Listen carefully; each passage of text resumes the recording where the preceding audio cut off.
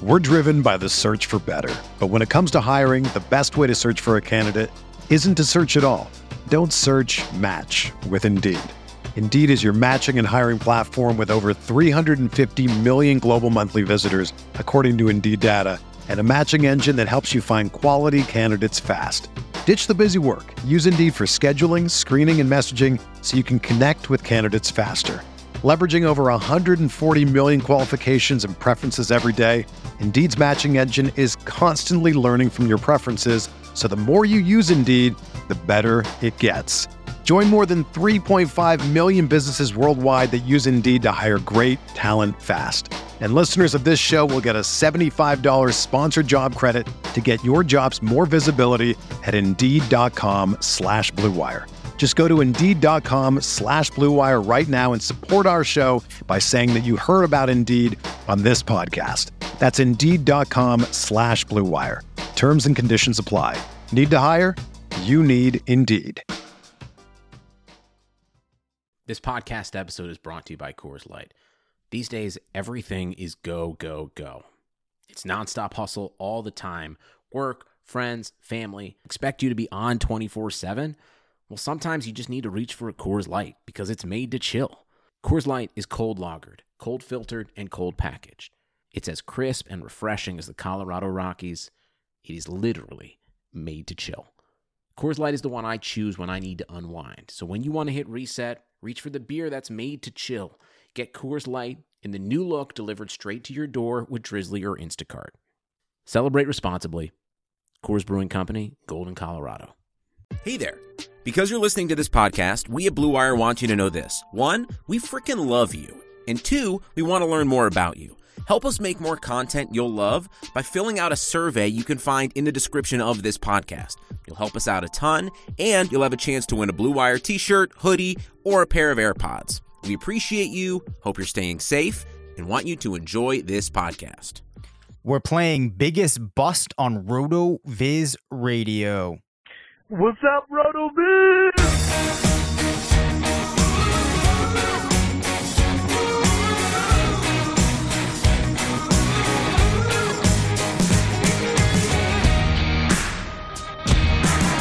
Welcome back to RotoViz Radio, brought to you by Bet Online and the FFPC. I'm Dave Cabin, Senior Fantasy Analyst at RotoViz, joined by the Editor-in-Chief of Fantasy Labs, part of the Action Network, Matt Friedman.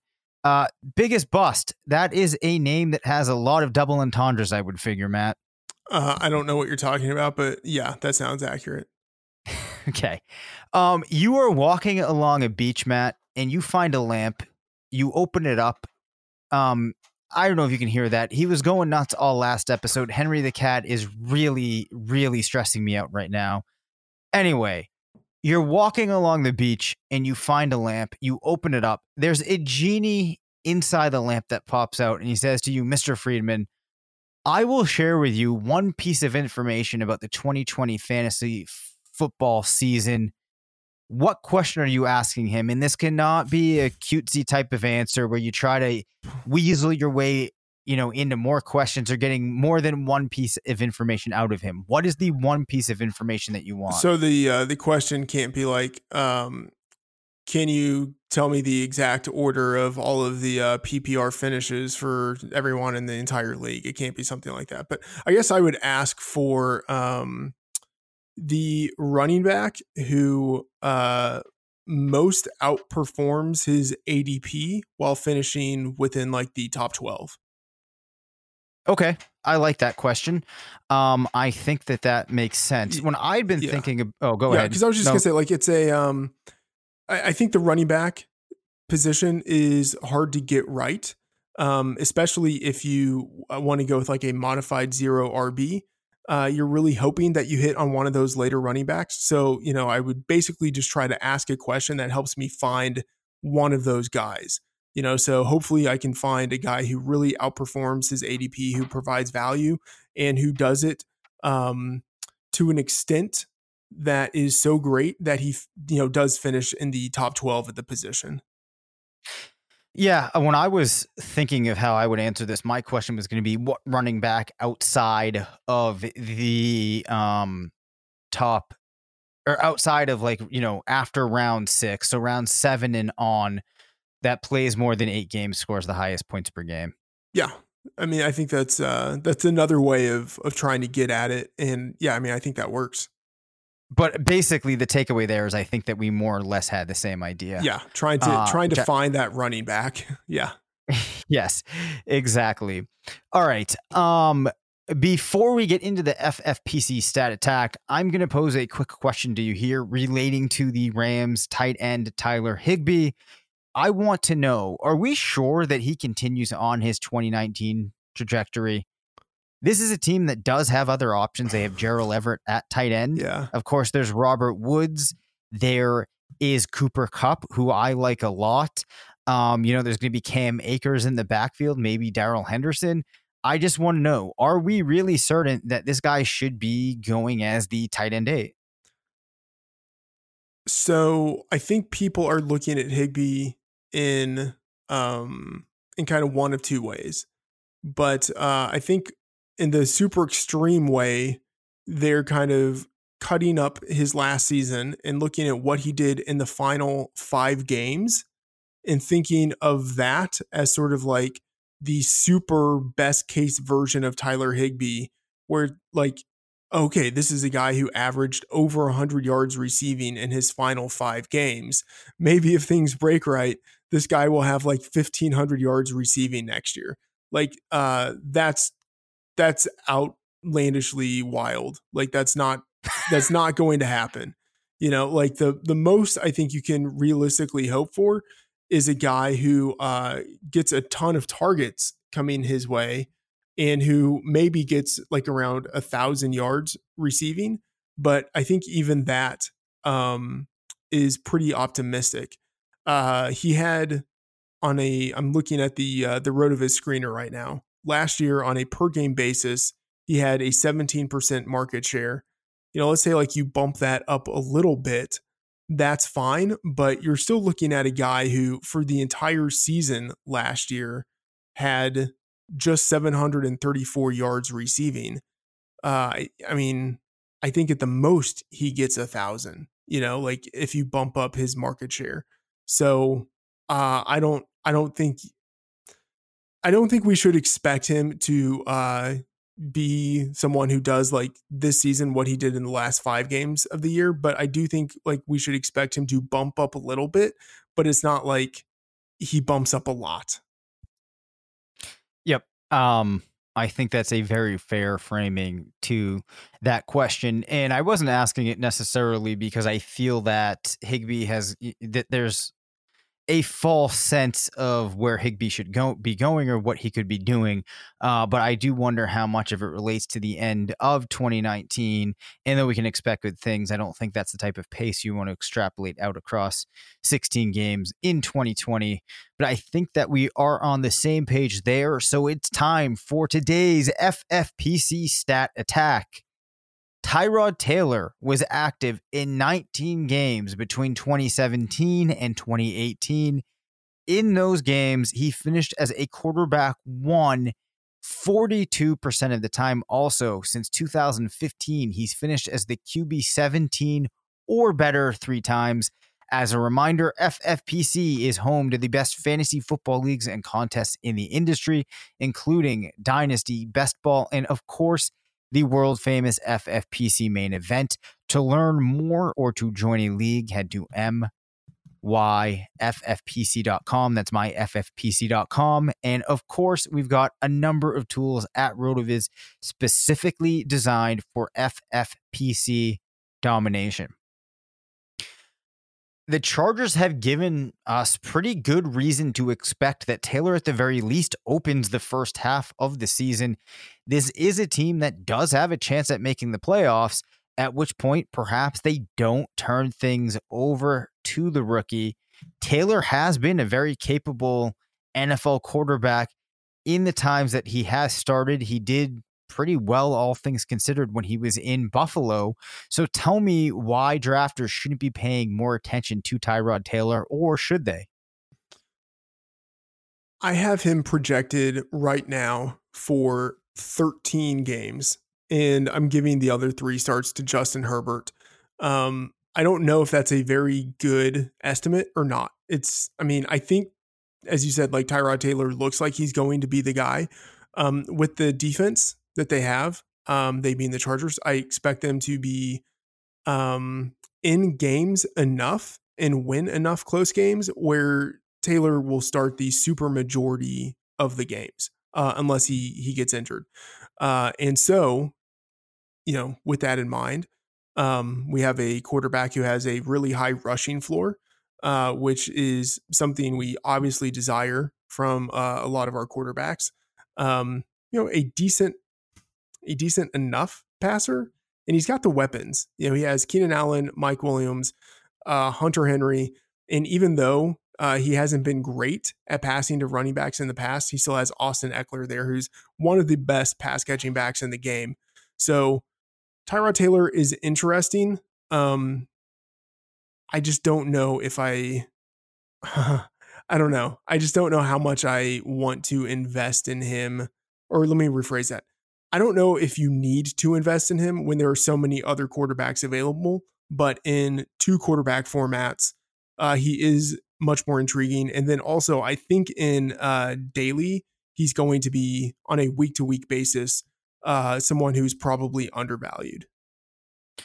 I have to be honest with you. I think that when Tyrod is playing, he has a very good shot on a per game basis of being a fringe QB1. And when you go back and you look at that 42% of the time, it's really not a stretch that on a week-to-week basis, this is a guy that could be finishing as a top 12 quarterback.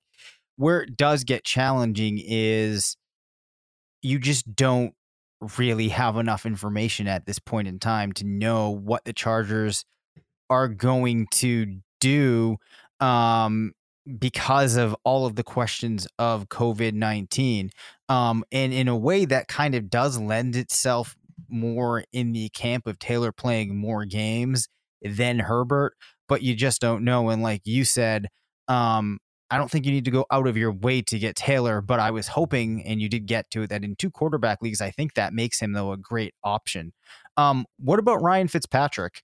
I feel less inclined to say that he weathers out more of the season than Taylor does, given the fact that I think the Dolphins have to be very eager to get Tua into the fold. I think Fitz actually plays more games. Wow. Yeah. Wow. All right, break it down. Well, I think a big part of it is that the Dolphins have, I think, actually very little incentive to play Tua this year. Like in a nightmare scenario, they play Tua and then he gets injured this year, and people are like, they rushed him back. They should have just let him redshirt the entire year. That way, in 2021, we could know that he was totally healthy entering the season. And I think Fitz will be good enough on his own. Like, he has familiarity with Chan Gailey's offense. He's played 5 years in Gailey's offense. Like, they know what they are getting in Ryan Fitzpatrick. I would say it's even possible that they brought in Gailey specifically because they know that Fitz can work really well within his offense. It's not as if like there were teams out there clamoring for the offensive play calling prowess of Chan Gailey. Like, I think it was just, who's the offensive coordinator who can come in and who can work really well with the guy that we have at starting quarterback right now. Okay, that's Chan Gailey. So I think Fitz is going to be the guy for most of the season. And I just think him as a talent, he's good enough. Even if he throws a lot of interceptions, that's just something that Fitzpatrick does, and people know that. But like, he's good enough to be able to hold down the starting job. And I don't think the Dolphins actually care, again, this season all that much if they lose games. I think they're still kind of in rebuild mode. So, yeah, I don't know. I could see them sitting Tua for almost the entire season. Fair enough.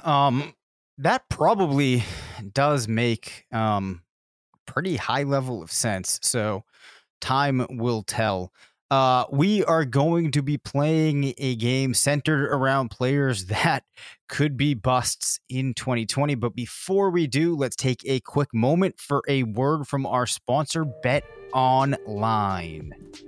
There's no shortage of action going on at our exclusive partners, betonline.ag. Sports are slowly making their way back, and BetOnline is leading the way with the best odds and lines for all UFC, NASCAR, boxing, and soccer matches. And if you need even more, they have simulated NFL, NBA, and UFC simulations all day, every day, live on their website. Looking for something else other than sports? BetOnline has hundreds of casino games, poker tournaments, and prop bets to check out. Visit betonline.ag and use promo code BlueWire for a free welcome bonus. That's one word, BlueWire. BetOnline, your online wagering experts. All right, Matt. The bigger bust in 2020, Austin Ekeler or Clyde Edwards-Helaire, they are going with ADPs of running back 12 and 13.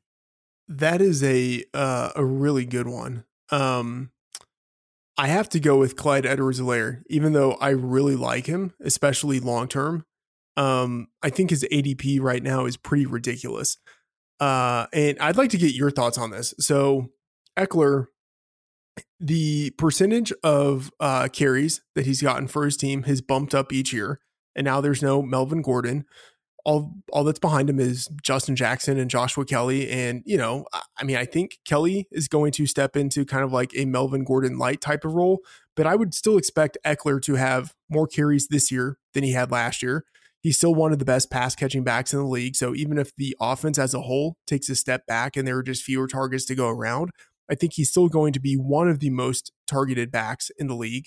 And so I feel really confident in projecting him for over 1,200 yards this year. And, you know, I still think he gets around 8 to 10 touchdowns. Clyde Edwards-Helaire, I like him. And I do think that he ends up leading that backfield in targets. But I don't know that it's a slam dunk that he's going to play ahead of Damian Williams or have more carries this year than Damian Williams. So even though he's playing in a great offense, I don't see it. I would much rather have, I would rather have Austin Ekeler. Oh yeah, I'm completely on board with that too. For me, it's an easy one to say that I would much rather have Austin Ekeler. And in many respects, there's a lot more scenarios in which I can see Edwards-Helaire being the bust. You know, my initial reaction when everybody started shooting Edwards-Helaire, and though I eventually came around to it, when they started moving him so high up the rookie draft boards, I wasn't really convinced that it was a cut and dry thing that we were going to see Damian Williams get phased out, if not lose the starter role to Edwards-Helaire. I have resigned myself to the fact that given the fact that the Chiefs used their first round pick on Edwards-Helaire and Williams isn't an exceptional talent, though he has been awesome for them at points, but largely inconsistent. I've resigned to that. And in my projections, I have the rookie slated in higher. However, though, I have him coming in with 192 attempts, 53 targets, which is a nice, healthy workload.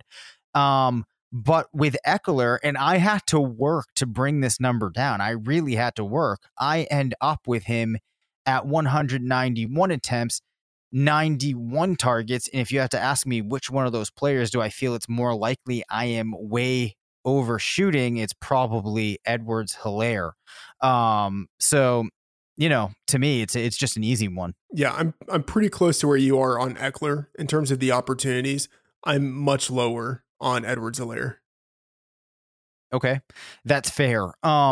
So I'm assuming then that you would have a pickup for Damian Williams, putting him much higher than I have, or is it just that you're not expecting a high level of utilization for the running backs? I guess I'm higher on Williams than you are. Like, I still think he ends up with a slight edge in carries. And I think Edwards-Helaire has more targets, but I think it is something pretty close to a split backfield. Wow. So in that event, then I think that if your feelings and your projection for Williams pan out, then he's actually going to be a player that provides a fair amount of value. Yeah, I mean, that's possible, but he is in FFPC rankings. Like, drafters are taking a stand on both of them. You know, like Damian Williams is going off the board as the number 31 back. So, like there are enough people who are looking at Edwards-Helaire and wanting him, and then enough, like kind of like value drafters who see Damian Williams as someone who's falling down the board and thinking like, hey, I'm going to scoop him outside of the top 30, but like he's going at number 31. So it's not like he's providing a world of value either. Yeah, that's true. All right, let's press along. James Conner or Le'Veon Bell, they're going at 18 and 19. Interesting because we have the former Pittsburgh Steeler and the player that replaced him. I think that as much as I like Le'Veon and think he's going to bounce back, I think he might end up being the bigger bust here. I think that Conner, whenever he returns, like he's supposed to be healthy this year. I think he's going to be the guy right away. I think he's going to be in a better offense, which will give him more touchdown opportunities. So I could see a situation where they end up with a similar yardage total from scrimmage, but Conner has maybe like 5, maybe 8 more touchdowns. Like if things just don't go well for Bell. He had 1,250 yards last year and only 4 touchdowns. I assume he has a similar number of yards with better touchdown luck this year. But I mean, playing in that Adam Gase offense, maybe he doesn't have better touchdown luck. Yeah, I think that I have some significant concerns about Le'Veon Bell. I've always found myself being a little higher on James Conner than it seems like the consensus is. I still feel like his workload, it's going to be hard for him to get to, or it's going to be hard for him to lose too much of his workload to other players on the team. So it would really just come down to injury. Le'Veon Bell, I just keep going back to the fact that Gase didn't really want him there to begin with.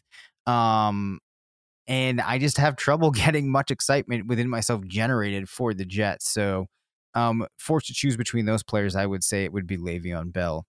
What about Raheem Mostert at 23 or Devin Singletary at 24? Again, that's, running back 23 and running back 24.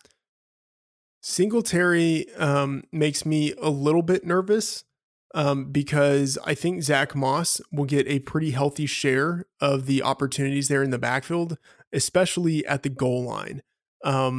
Whereas Mostert, if he ends up being the guy, and it's not hard to imagine him being the guy, if he ends up being the guy, I think he gets a lot of yards, and I think he gets the goal line opportunities. So I think Singletary has the bigger chance of being a bust. I mean, Mostert, I think there's significant risk there, but like his median outcome is actually pretty good. And I think that there's also some level of the fact that I think on some level it's kind of getting priced in that there's this worry about Tevin Coleman. Now, you could say the same thing with Singletary and Zach Moss, but I think that I wouldn't have expected Singletary's ADP to be going significantly higher than running back 24. So for that reason, I think that I would side with you. However, I wonder if we could both agree that these are probably two players, and maybe in that 23-24 range, it's hard to say that they'd be a huge bust, but these feel like two of the names that stand out if you were going to make a list of potential busts. Yeah, I think that's fair. I think Mostert would be high on that list. Yep. All right. DK Metcalf or Courtland Sutton at 19 and 20? I like Sutton a lot, and I think he has a pretty good chance of basically repeating what he did last year. Like I could see a season with, 1,200-ish yards and anywhere from, 6 to 9 touchdowns, something like that. I like Metcalf, but I still see him as something of, I wouldn't say he's like the supplementary receiver to Tyler Lockett, but I don't think like he's the clear number one. Lockett is going to get his targets, and it wouldn't surprise me if Lockett ended up having more targets. Plus, they are in an offense that I think just continues to look to run the ball. And so even though Metcalf is incredibly talented, I don't think he ends up having a 1,200-yard season. Just to continue along kind of some of the logic here in talking with these two players. So you mentioned that you think it's possible Metcalf isn't the wide receiver one for his team. What about Sutton? Do you think it's possible? And I know that you like Jerry Jeudy a lot. Do you think it's possible that in 2020, Sutton ends up playing maybe the 1B to Judy's 1A? No. No, I do not think that's possible. So that's pretty telling then about where you are on Sutton. And you did say that you feel really good about him. So yeah, I like Sutton a lot. And I like Jeudy too, but I think it's going to be hard for any of these rookie wide receivers to come in and, year one, especially with the coronavirus situation, be able to make a big impact, especially considering that, Drew Lock isn't an established quarterback. He has a new offensive coordinator this year anyway. You have Sutton competing against Jerry Jeudy and KJ Hamler. Like, they're both incoming rookies. Sutton should get a lot of targets this year. Okay. And then the fact that, as you mentioned, Drew Lock could be somewhat problematic. The fact that he's throwing to Sutton and you have Russell Wilson throwing to Metcalf, that doesn't trouble you. No, because I still think there are going to be enough targets to go around, and that's really what is driving this. Like, I think Sutton is just going to get a lot of targets, and I don't think that's so much the case for Metcalf. Yeah, no, I don't think I'm going to disagree with you there, especially when we have the question of how much Seattle is going to try to pass the ball. And you have to figure that Denver could find themselves in a number of situations too, where Sutton's able to pick up some points in garbage time, preventing him from turning into this bust. Juju Smith-Schuster at wide receiver 13 or Cooper Kupp at wide receiver 15? I have them projected pretty similarly. But man, I think Juju has a higher ceiling. Like, I feel like I baked in some conservative fear, for lack of a better word, with my Juju projection, just because I was so bullish on him last year. But I do expect the Pittsburgh offense to be better with Ben Roethlisberger back. I expect Juju to have a better season. Like, last year was just like a total worst case scenario. The Rams offense, I could see potentially like taking a step back even more from where they were last year. Like, maybe they get a little bit better, but I don't know if we see Kupp have a season that's much better than what he did last year. But, I think in a best case scenario, we can see Juju go back to basically like a 1,500 yard season. So I'm going with Juju as the guy I would prefer. But I think it is hard to call either one of those guys a real bust candidate, because I do think Kupp has a pretty high floor. If Juju doesn't finish as a wide receiver 1, for me personally, that is going to be such a bust that I might not be able to take it. That's fine. He could be a high end wide receiver too. That could still be pretty decent. Yeah, that could, Matt, but I just don't know if I'll be able to take it. I sit down there again to work out the projections this year. And I think, in full honesty here, my projections, when I'm doing them out, like using a projection machine or something like that, I always have to dial back, because when you're doing it, even if you feel like you're going for the median income, in some respects, you're still going for kind of a best case scenario, because you're not, I just don't think, at least me personally, I'm building in as many speed bumps or roadblocks along the way. I had to dial back Juju again. I just end up with so much love for Juju, just so much exuberance, that I'm just not going to be able to get over it. That's, it's a personal thing. Of course, I do really like Cooper Kupp this year as well. And I think that sometimes I'm seeing myself much higher on Kupp than other players. But if I'm going to answer the own question that I created here, I actually say that I'm going to go with Juju, just because I think the impact of him not being able to play with his starter versus Kupp not being able to play with Goff is actually more significant. All other things equal, I think it's fairly similar. So that's why I'm going to go with Juju. What about Keenan Allen and Stephon Diggs at wide receiver 24 and wide receiver 25, respectively?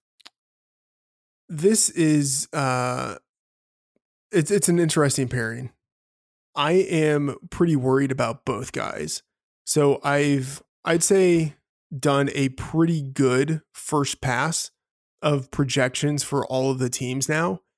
And, I'll probably continue to make some tweaks here or there before, like we really launch these at Action. But I think I'm pretty low, maybe relative to the market, on Stefon Diggs and Keenan Allen.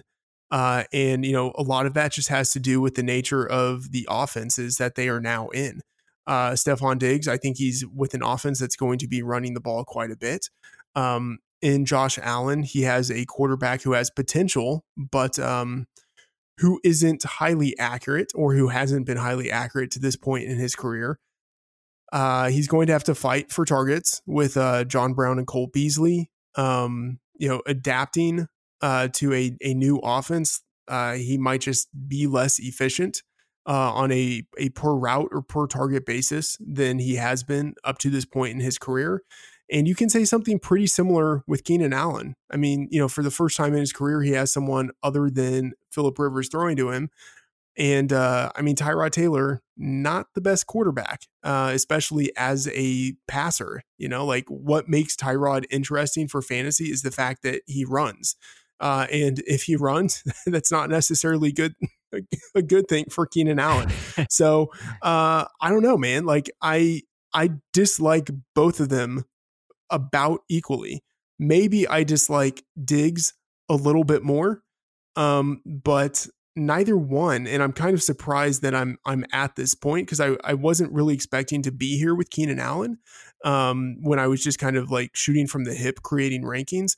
But when I've actually created the projections and tried to split things out, like on how many plays per game I think teams are going to run and how many times per game they're going to pass, things like that. Like, I'm much more pessimistic on Keenan Allen than I thought I would be. Maybe I go with Keenan Allen as the guy I would actually rather have. But neither one is someone I think I'm going to be targeting. Yeah, it's interesting. Based upon play volume, I have less of a concern about Allen. But I think if I remove trying to work through the calculations and kind of that systematic process like that and do an on RotoViz type of thing and just kind of go with the gut, I have more concerns about Keenan Allen, which is interesting given you have Diggs playing with a quarterback that does give me some things to worry about. And I think deservedly so. But I do want to follow up. So you use the terminology fighting for targets, I think you said, when referencing Diggs in respect to John Brown and Cole Beasley. Now, I know that you love John Brown. Is Diggs really going to be fighting with the likes of Cole Beasley and John Brown for targets? Yeah, I think so. Like, so Keenan Allen, I think he's going to get a pretty high percentage of targets. Now, kind of regardless of wherever that falls, like, I think it's going to be a high number. If you look at what he had last year, it was 26%. The year before that, it was 24%. The year before that, it was 28%. Like, he's going to get a pretty high share of targets. I have him ticketed for 26% of the targets right now, which is, I'd say that's actually pretty close to elite. That's a high number. Diggs, I don't think is going to have, and let me just kind of talk a little bit more about Keenan Allen here. Part of it is that there is basically no number 3 wide receiver on that team. Like, there are 4 guys who are going to be getting a lot of targets. It's Austin Eckler, Keenan Allen, Mike Williams, and Hunter Henry. There's really like no other player that you're looking at is like, oh, this is the clear number 5 guy in that offense. So it's very concentrated. And you would think you'd maybe have a situation like that a little bit in Buffalo. But if you look at Stefon Diggs, he has one season, 2018, where he had 27% of the targets. But other than that, the year before that, he had 19% of the targets. Last year, he had 19% of the targets. Like, I have him projected for around 23, 24% of the targets, but John Brown is going to get his share. I think, like, what do you think the difference is going to be? Like, I think, let's say like Stefon Diggs has 23%. I think John Brown maybe gets like 19%, something like that. I actually have it. I have it at 24 for Diggs, 21 for John Brown. Okay. So that's actually pretty close. Yeah. I mean, Beasley, what do you think he's going to get? And I should have say, I'm Beasley at doing this 15. on a per game basis. Okay. Not that really will change it all that much, but yeah. So I have this on the whole season. I have Diggs at 24, Beasley at 21, or excuse me, Brown at 21, Beasley at 15. okay. I have Beasley at 16. Here's one thing that maybe factors into this a little bit more. How many games do you think Stephon Diggs is going to play? I think he gets somewhere around 14 or 15. Yeah. Okay. 15 would be like your, I think, median projection for just like your typical standard Typical starting receiver. wide receiver. Yep. I think it's probably on the lower end of that. Like I would probably put it a little bit closer to 14. And that ends up kind of making a difference. Right. Okay. So now I actually forget, now that we're starting to come full circle on this. Who did you say that if you have to choose which one's going to be the bigger bust, did you say it would be Allen or Diggs? Because from what it sounds like, you are really worried about Diggs. I think it's going to be Diggs, who's the bigger bust. Okay. That's fair. Michael Gallup or Deontay Johnson, 34/35. Deontay Johnson. Like I think Gallup is going to be pretty good this year. He was great last year. I think he ends up having a season that is kind of close to what he did last year. Like I think he has a season of like 1,000 yards, maybe a little bit more. And let's say like, I don't know, anywhere from like 4 to 8 touchdowns. Like, but I think he's a legit receiver in the league. Like I have him projected for 1,000 yards. I don't think you could come close to a projection like that for Deontay Johnson. Yeah, I feel like how people listening might come in, like their response, or when they're kind of framing this up in their mind, might say, all right, well, obviously you have Amari Cooper there, so that's limiting Gallup to some point. CeeDee Lamb's coming in. Maybe CeeDee Lamb jumps over Gallup. Then, if you compare that, obviously Johnson's going to be behind Juju. There's James Washington is there. They might not be as inclined to think that James Washington, kind of like supersedes what you might expect from Johnson.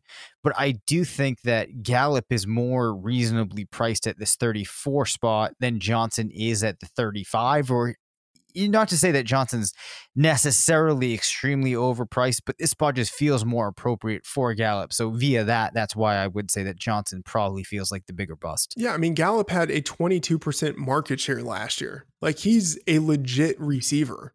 I don't understand why anyone would kind of think that a rookie, no matter how good that rookie is, just comes in and automatically takes away from Gallup, especially when you have the targets available by the vacated absence of Randall Cobb and Jason Witten. So like even if Lamb gets a ton of targets, there should still be enough targets there to go around for Gallup. And like maybe I'm just too optimistic on this entire offense as a whole, but I think the Cowboys are going to crush this year on offense. So like just fantasy points for everybody.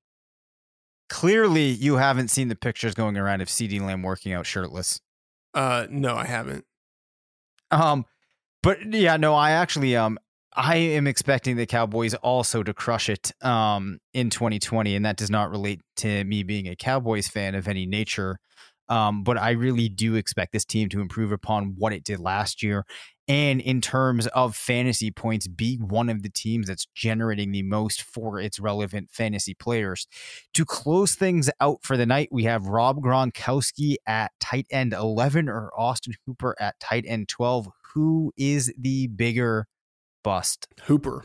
I think, well, yeah, I mean, I'd say pretty easily it's Hooper. The issue is we just maybe don't know what to expect out of Gronk. But even if you assume that he's not getting as many targets, and if you assume he's not as efficient on a per target basis, I still think he's going to be really important to that offense.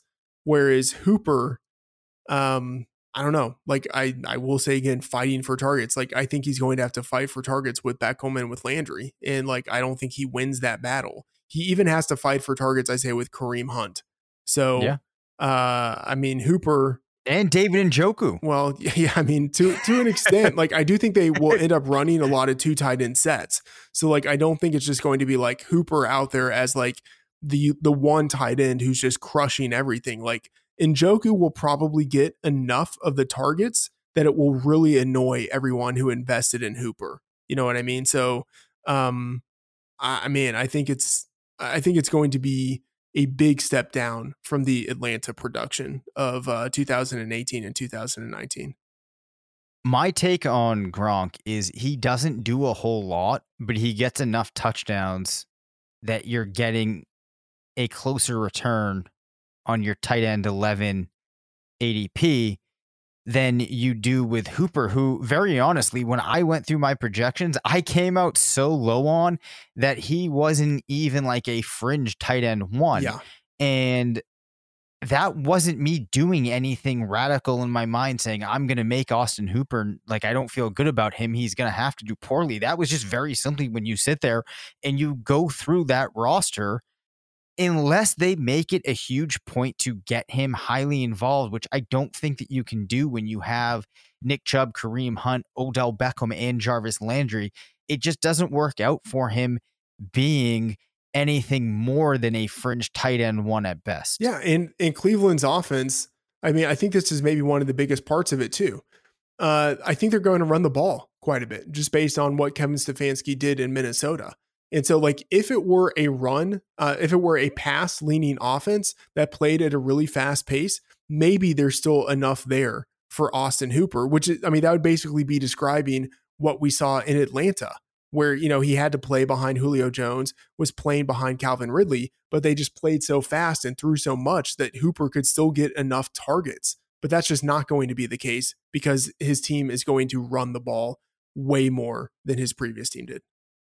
Final question on that. Do you think that Matt Ryan is good enough that in comparison to Baker Mayfield, it's possible that Hooper receives a pretty significant bump by having played with Matt Ryan or within that specific scheme? Yeah, I think Ryan is better than Mayfield. You know, just on a per attempt basis, he's proven himself over the last 5 years. Yep. All right, that does it for this episode. You can reach us at rotovizradio@gmail.com. Follow us on Twitter at DaveCabinFF and at MattFTheOracle. Thanks to BetOnline and the FFPC for sponsoring the show. Make sure to rate, review, and subscribe. And as always, remember, it's not a fantasy if you believe it.